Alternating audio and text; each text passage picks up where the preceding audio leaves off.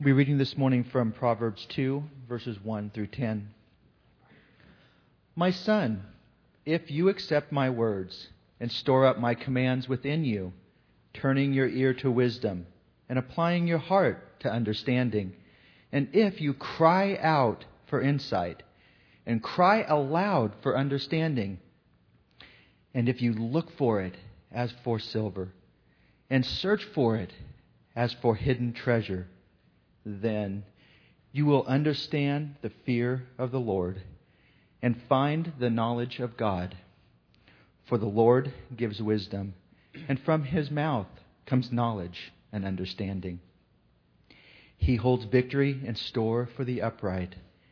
He is a shield for those whose walk is blameless. For He guards the course of the just and protects the way of His faithful ones. Then you will understand what is right and just and fair, every good path. For wisdom will enter your heart, and knowledge will be pleasant to your soul. Let's begin with a word of prayer, shall we? Heavenly Father, thank you that you are the source of wisdom. Thank you that you long to make us wise, to help us be people who can walk in integrity. So I pray, Lord, that you would use your word powerfully today. It's a living word. It's your revelation to us. May it penetrate our hearts, Lord. Give us open hearts that cry out to you for wisdom. We pray in Jesus' name. Amen. I was struck by a survey I read this week by George Barna, he's a Christian. He does all kinds of surveys, regular ones, and on different topics, and comes out regularly with those. And the topic this week was, what do Americans want for their future? What do Americans want for their future? And it was a nationwide survey. Think for a moment about that. What do you think Americans would say that they want more than anything else? Two things were at the very top of the list. One is good health, which is understandable. Our nation is pretty obsessed with that, and we all want good health. That's important to us. But I was surprised by what was also equal with that at the very top of the list. I would have expected maybe a comfortable lifestyle, good paying job, solid marriage, good family. But at the top of the list, along with good physical health, was that Americans want to live in the future with a high degree of integrity. I was surprised. I didn't think that was that important to Americans. But in the last 8 years, that particular item has gone way up to the top. It was further down, and it's gone way up to the top. You see, I think there's a hunger and a thirst in America today for integrity. There's been such an exposure of people who are in the national spotlight who are not people of integrity, and it's awakened something in us as Americans. We long to be people, whether you're a Christian or a non-Christian, of integrity. What's integrity? Integrity is being able to live out your moral values, being someone who does the right thing, but who is whole, inside and out, who has a heart to do the right thing and is able to actually do it. That's what integrity is. It means to be complete, whole, living out your moral values. It's interesting to me that that is a longing, but I think it's built into the heart of every human being to long to become what we were created to be. I think it's true, certainly for us as Christians, because the Holy Spirit in us provokes that longing to become more like Jesus Christ. But the real question then becomes, well, if that's a longing for everyone, how do we get there? How do we become people of integrity, people who can live out our moral values and truly be what we long to be? How do we get there? See, I think we struggle with that, and most of us think, well, maybe if I just learn the right secrets. And so we try to educate ourselves and read the latest books, etc. And if we're honest, we know that that doesn't work. But most of us also think self-discipline. If I just tried harder, if I just applied myself, if I just committed more to do the right thing, then I'd be able to change myself. Although if we're honest about that, most of us have tried that, and that didn't work either. In fact, one of the most disciplined Americans, I think, maybe that has ever lived is Benjamin Franklin. And he's also considered one of the wisest Americans. A lot of little sayings he came up with, little proverbs of his own. He was a very disciplined man. And in his autobiography, he writes this: I grew convinced that truth, sincerity, and integrity in dealings between man and man were of the utmost importance to the felicity or happiness of life. He became convinced that integrity was one of the most important things in life. So he decided he was going to become a person of integrity. He made a list of 13 virtues. And he said, I'm going to work at these every day. And so he started to work at those. And they're different, all kinds of different virtues. And he begins working on them. He made charts on how well he was doing in each of them. And he began, as he worked through them, he found that he wasn't so good at carrying it out, even though he was a very disciplined person. He says this about the third one on the list, which he calls order, which is really self-discipline. In truth, I found myself incorrigible, unable to change with respect to order or self-discipline. And now I am grown old and my memory bad, I feel very sensibly the want of it. I never arrived at the perfection I had been so ambitious of attaining, but I fell far short of it. You see, no matter how hard we try, self-discipline can't make us into people of integrity. Reminds me of the Apostle Paul. He was a Pharisee of the Pharisees, he says. He said he was blameless as to the law until, as he says in Romans 7, the law finally hit him in all its force, particularly the 10th commandment. The others, he could say, well, yeah, I haven't committed adultery. I haven't murdered anybody. I haven't stolen anything, really. But number 10, thou shalt not covet. And when he decided he would try to change his own heart and not even want what other people have, he found he couldn't do it. And he says the law came home and I died. I realized I could not carry it out. You see, he couldn't change his own selfish heart. And that's the problem with all of us. None of us can. As one Christian writer put it, he talks about talking to another man and he says, he and I both want to change more than we have and more than we do. I've heard many answers ranging from, you just haven't gotten serious enough about turning away from your sin, to, you need an experience of greater or entire sanctification, to, you need an accountability partner, to, you just need to let go and let God. Well, frankly, folks, I've tried all of those. None of them work. Those aren't necessarily bad things, but those can't change our hearts. They can't make us into the people of integrity that deep down we long to be. So how do we get there?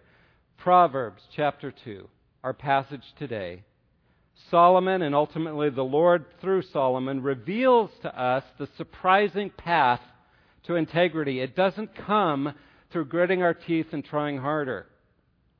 And way back in the Old Testament, 1,000 years before Christ was even born, Solomon wrote these words to help us understand the true path to integrity, to having a changed heart.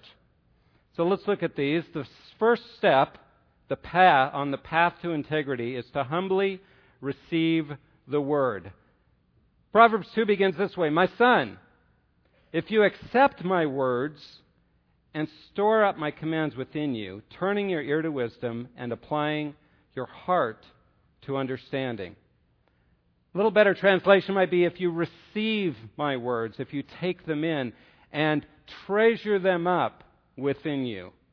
The word for treasure there is one that's used for the temple treasury, that they would bring all their most precious treasures into the temple, and all the treasures of Israel were kept in the temple. And it says, if you take the words that are given through Solomon and ultimately through the Lord and treasure them up in your heart, he says, you'll be on the right path to integrity.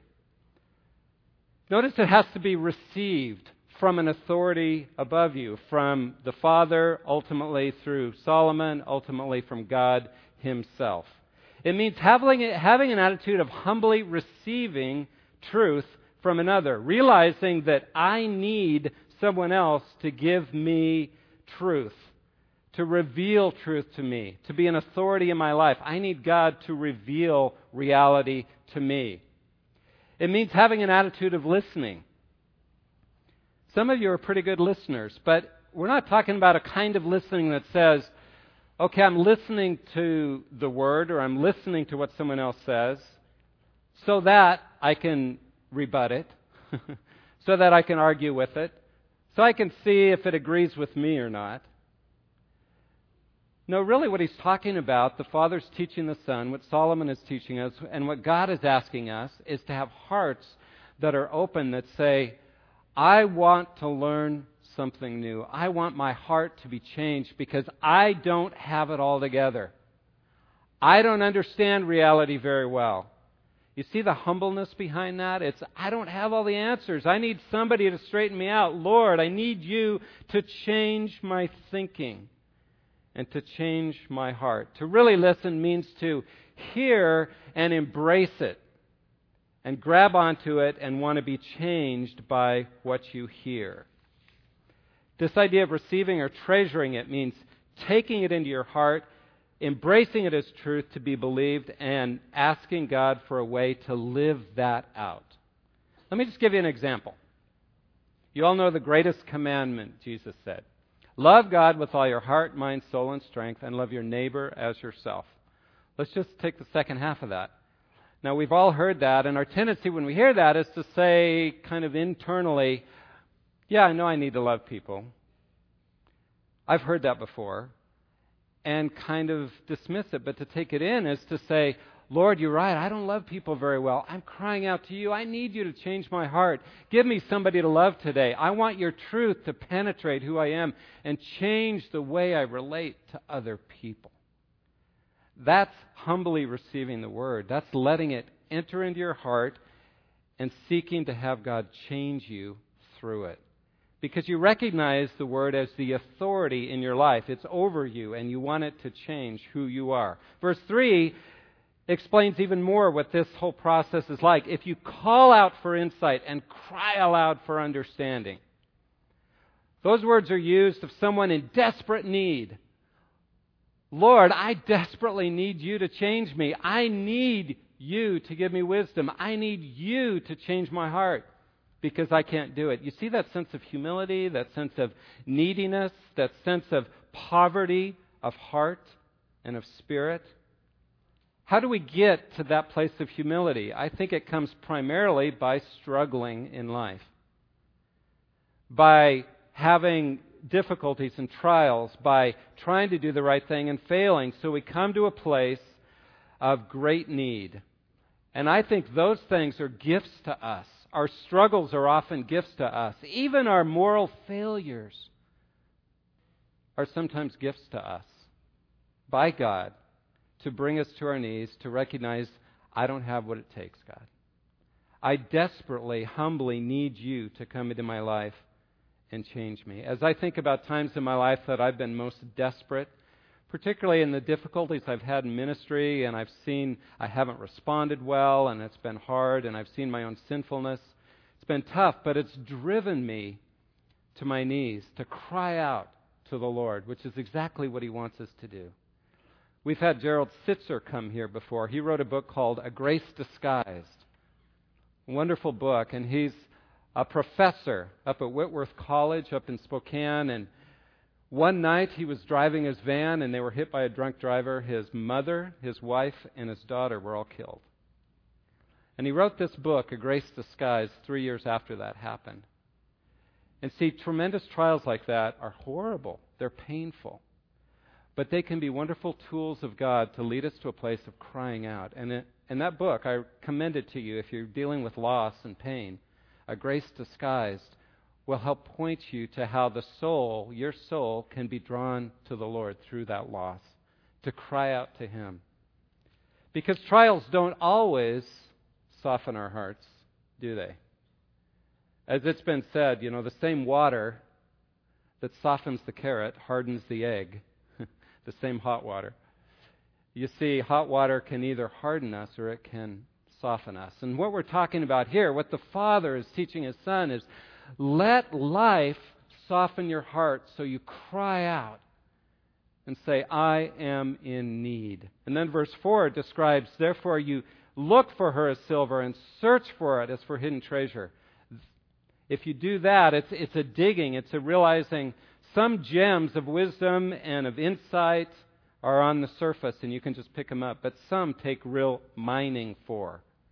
This, I think, is an encouragement to dig into the Word, to be people who know how to study the Word on your own, who are learning to read the Word, but then look up words and outline and really figure out what the Scripture is saying. And God will speak to you as you dig.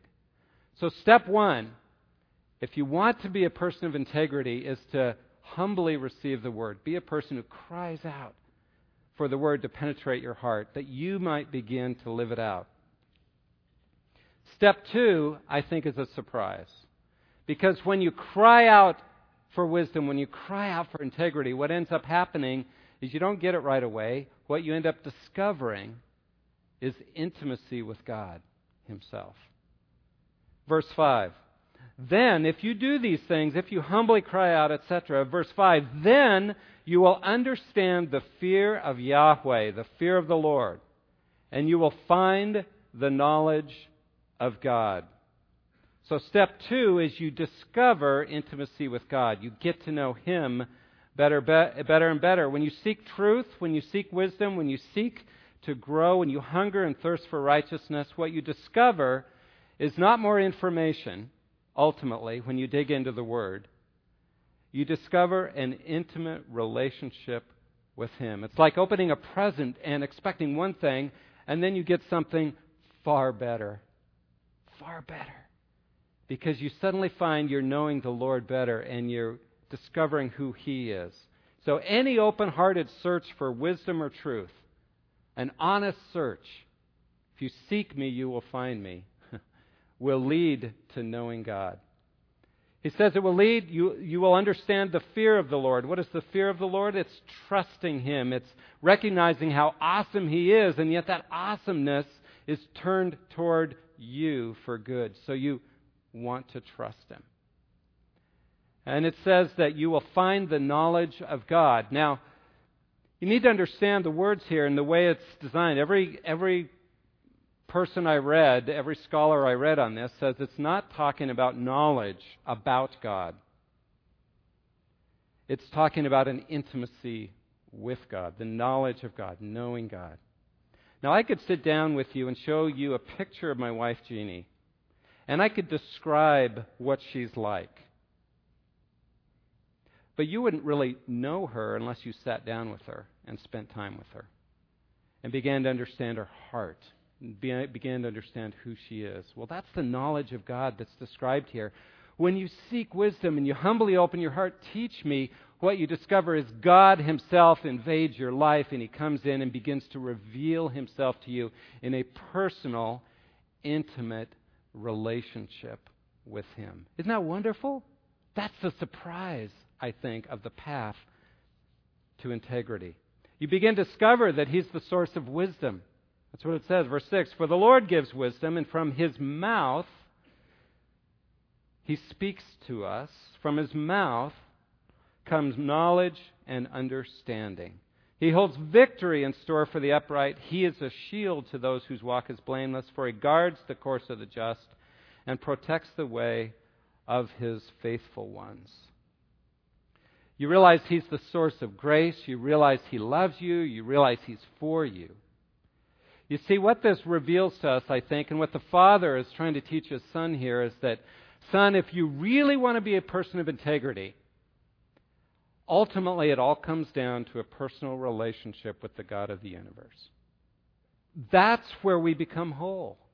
That's where we become who we are meant to be. It is not, as Benjamin Franklin learned, through self-discipline. That's not how we become all we were created to be. It's through becoming intimate with the God of the universe who created us for a relationship with Him. It's impossible to have true integrity through and through and wisdom without knowing Him personally. Now you might say, well, yeah, but I know a lot of good non-Christians. I know a lot of good people that don't know Jesus, that don't have a relationship with Him.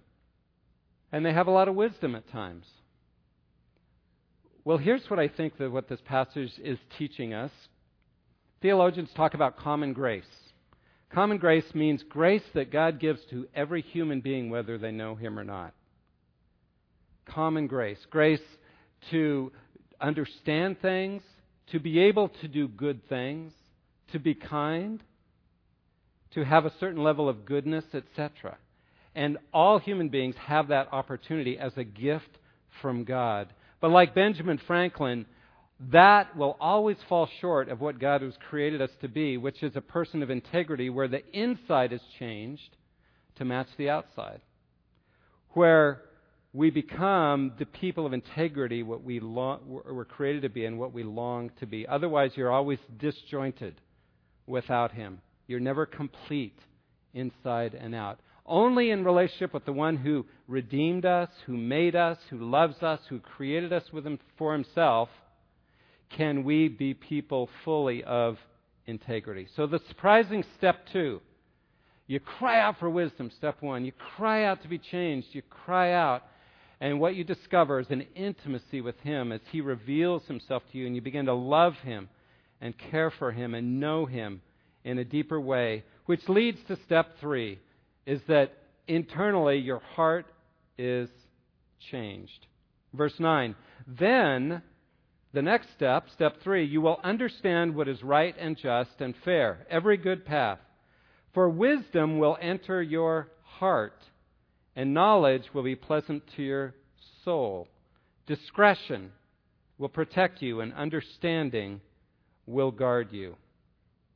What's it describing here is you have a sense of what's right because your heart has been changed. Wisdom has entered your heart. You have discretion. You have understanding about the right thing to do, and your life has changed. So your heart, changed heart, can only come, again, by knowing God. But once you do, He begins to transform your heart.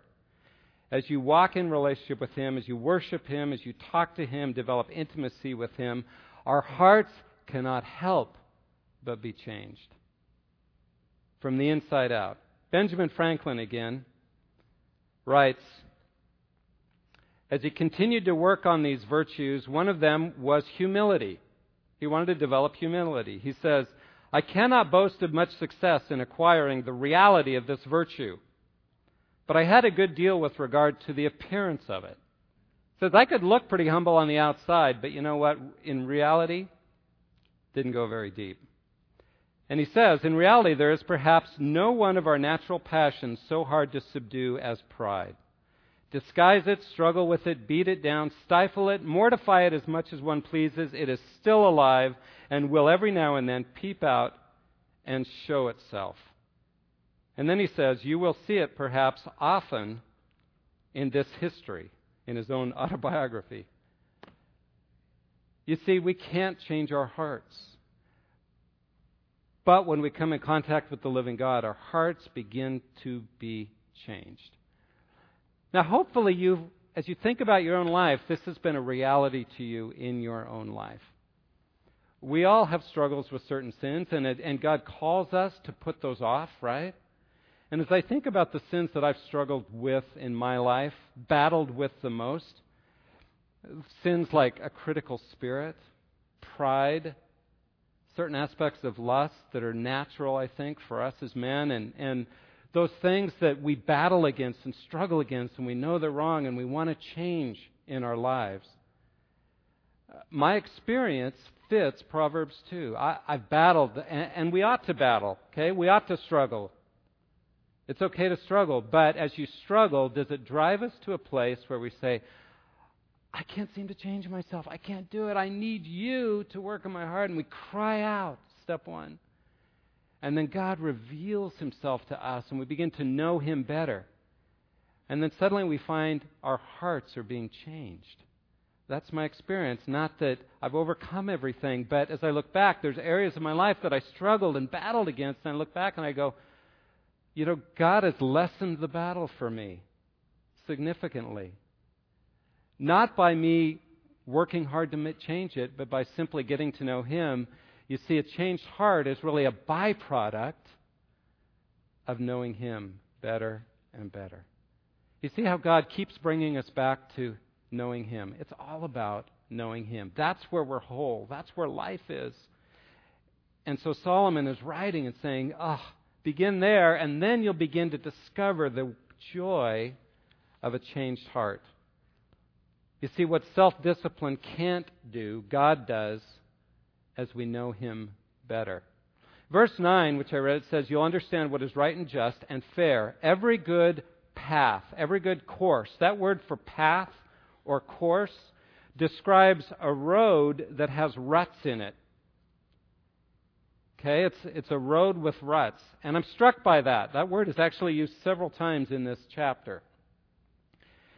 It all depends on what path you get on, but if you get on the right path where you begin to live in integrity, where it becomes more of a reality as you're living out what's in your heart, you begin to discover the path that others have trod before you.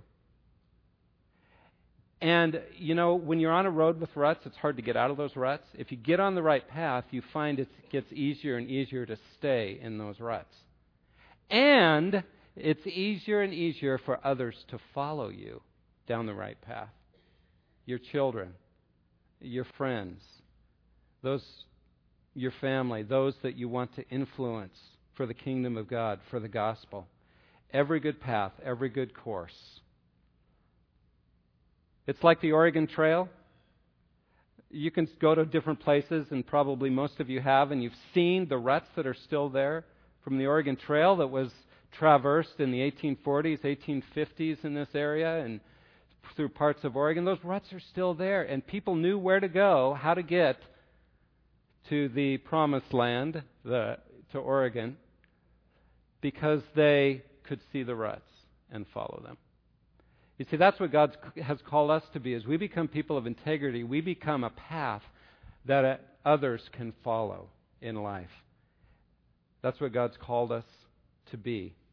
So when your heart is changed through knowing God better and better, you begin to choose to change outwardly to match what's inside, because it's coming out of a changed heart. And that's step 4. You begin to actually live it out. You make wise choices. You begin to have integrity in your life. Verse 12, wisdom will save you or deliver you from the ways of wicked men. Verse 12 through 19, he says, here's what you'll be able to do. You'll be able to say no to temptation. You'll be able to say no to those things that keep coming at you that you have a hard time saying no to. Because you've walked the first 3 steps. You've gotten to know him better, your heart's being changed, and suddenly it's not so attractive when temptation comes your way. You'll be able to say no. You'll be delivered from the ways of wicked men, from men whose words are perverse, who leave the straight paths to walk in dark ways, who delight in doing wrong and rejoice in the perverseness of evil, whose paths are crooked and who are devious in their ways. You're able to say no to the path of evil, to those who speak things to you that are perverse, and then you realize that there's this progression. They abandon what's right, they delight in doing bad things, and their paths become crooked and twisted. You look at their lives and they're just out of whack. But how did they get there? They started walking the wrong path, speaking perverse things, then abandoning truth, and getting further and further down that path. But you are able to say no to that if you walk this path of integrity. Then he describes a woman, an adulteress, verse 16 through 19, that you can say no to, which I think is a picture for us of just temptation. It will deliver you or save you also from the adulteress, from the wayward wife with her seductive words, who has left the partner of her youth and ignored the covenant she made before God. For her house leads down to death, and her paths to the spirits of the dead. None who go to her return or attain the paths of life. Again, there's a progression in temptation. Flattering words that sound good. It just sounds right. But then there's the breaking of covenant, a turning your back on truth. And her wagon tracks, okay, same word, lead down to death. But you're able to recognize it and say, no, that's not attractive to me. I don't want to give in to that. But again, how are you able to do that? Crying out to God, getting to know Him better, having a changed heart so you recognize the foolishness of the temptations that the world throws at us. But it's a good reminder to us, the contrast here. Are you listening to seductive words, perverted words that the world is constantly throwing at us? Constantly. Or are you listening to wise words? What are you listening to? What are you embracing with your life? Because they lead down two completely different paths. My best friend for many, many years through college, we were college roommates for years. We attended seminary together. He was a man who has four beautiful daughters. And he began listening, despite all that truth he knew, despite all he had learned, he began listening to the seductive path. And I'm sure if you talked to him at that point, he would have never believed he would end up where he did, which was having an affair with somebody at work, divorcing his wife, abandoning his family, almost never sees his daughters, and he's off with someone else, has other children by this new woman he's been with. And you think, how did that happen? He knew so much truth, but I think he never really entered this pathway of, Lord, I need you to change me. I need you in my heart. And he discovered a deeper intimacy with God. He knew truth, but it never penetrated. He never entered this pathway to integrity. On the other hand, I know some incredible men and women of God who have, as I think of these, who have walked for many, many years down the pathway of integrity, despite struggles and temptations and tremendous losses in their life. People like Don and Kay and Dave Roper and Bruce and Ray and Howard and others I can think of. They chose the path of humility, of brokenness, of openness and intimacy with God. Their hearts were changed, and they walked that path of integrity. Well, the end result in verses 20 through 22 is this. Thus, if you walk these steps, you will walk in the ways of good men and keep to the paths of righteousness. You'll have good, godly companions, he says. You'll be able to make good choices in your life. And it says, for the upright will live in the land, and the blameless will remain in it, but the wicked will be cut off from the land, and the unfaithful will be torn from it. He's describing here being secure in the land. Now, for an Israelite, the land was the promised land, being secure in the land. What's the land for us as believers? It's not a place, is it? But it's the security of dwelling in the kingdom of God, knowing that He takes care of you, and you are secure and safe in Him. So when we learn to walk this path of integrity, humbly crying out to God, developing an intimacy with Him, and suddenly seeing that's the most important thing, is knowing Him. And then He changes your heart, and you begin to be able to live differently and live it out in how you live your life. Then you experience a security in life that no matter how hard it gets, no matter what you face, there's a freedom to trust. There's a peace, a security of dwelling in the presence of God at all times. You see, the land for us is not a place, but a security in life because you're in right relationship with God, with yourself, and with this moral universe that God has created. Ben Franklin never discovered true integrity. He was a deist, but he never discovered true integrity. But you know the path. It's right here in Proverbs 2. So will you walk it with me? Cry out for wisdom. Cry out for God to change you. Discover Him and let Him change you from the inside out. Let's take a moment and just pray, shall we? Just pray silently for a moment, whatever God lays on your heart, and then I'll close us in prayer. Heavenly Father, we admit that in terms of being able to do what's right and be people of integrity, change our own hearts, we are failures. We cannot do it. But Lord, thank you in your grace and in your love. You want to invade our lives and change us from the inside out as we know you better.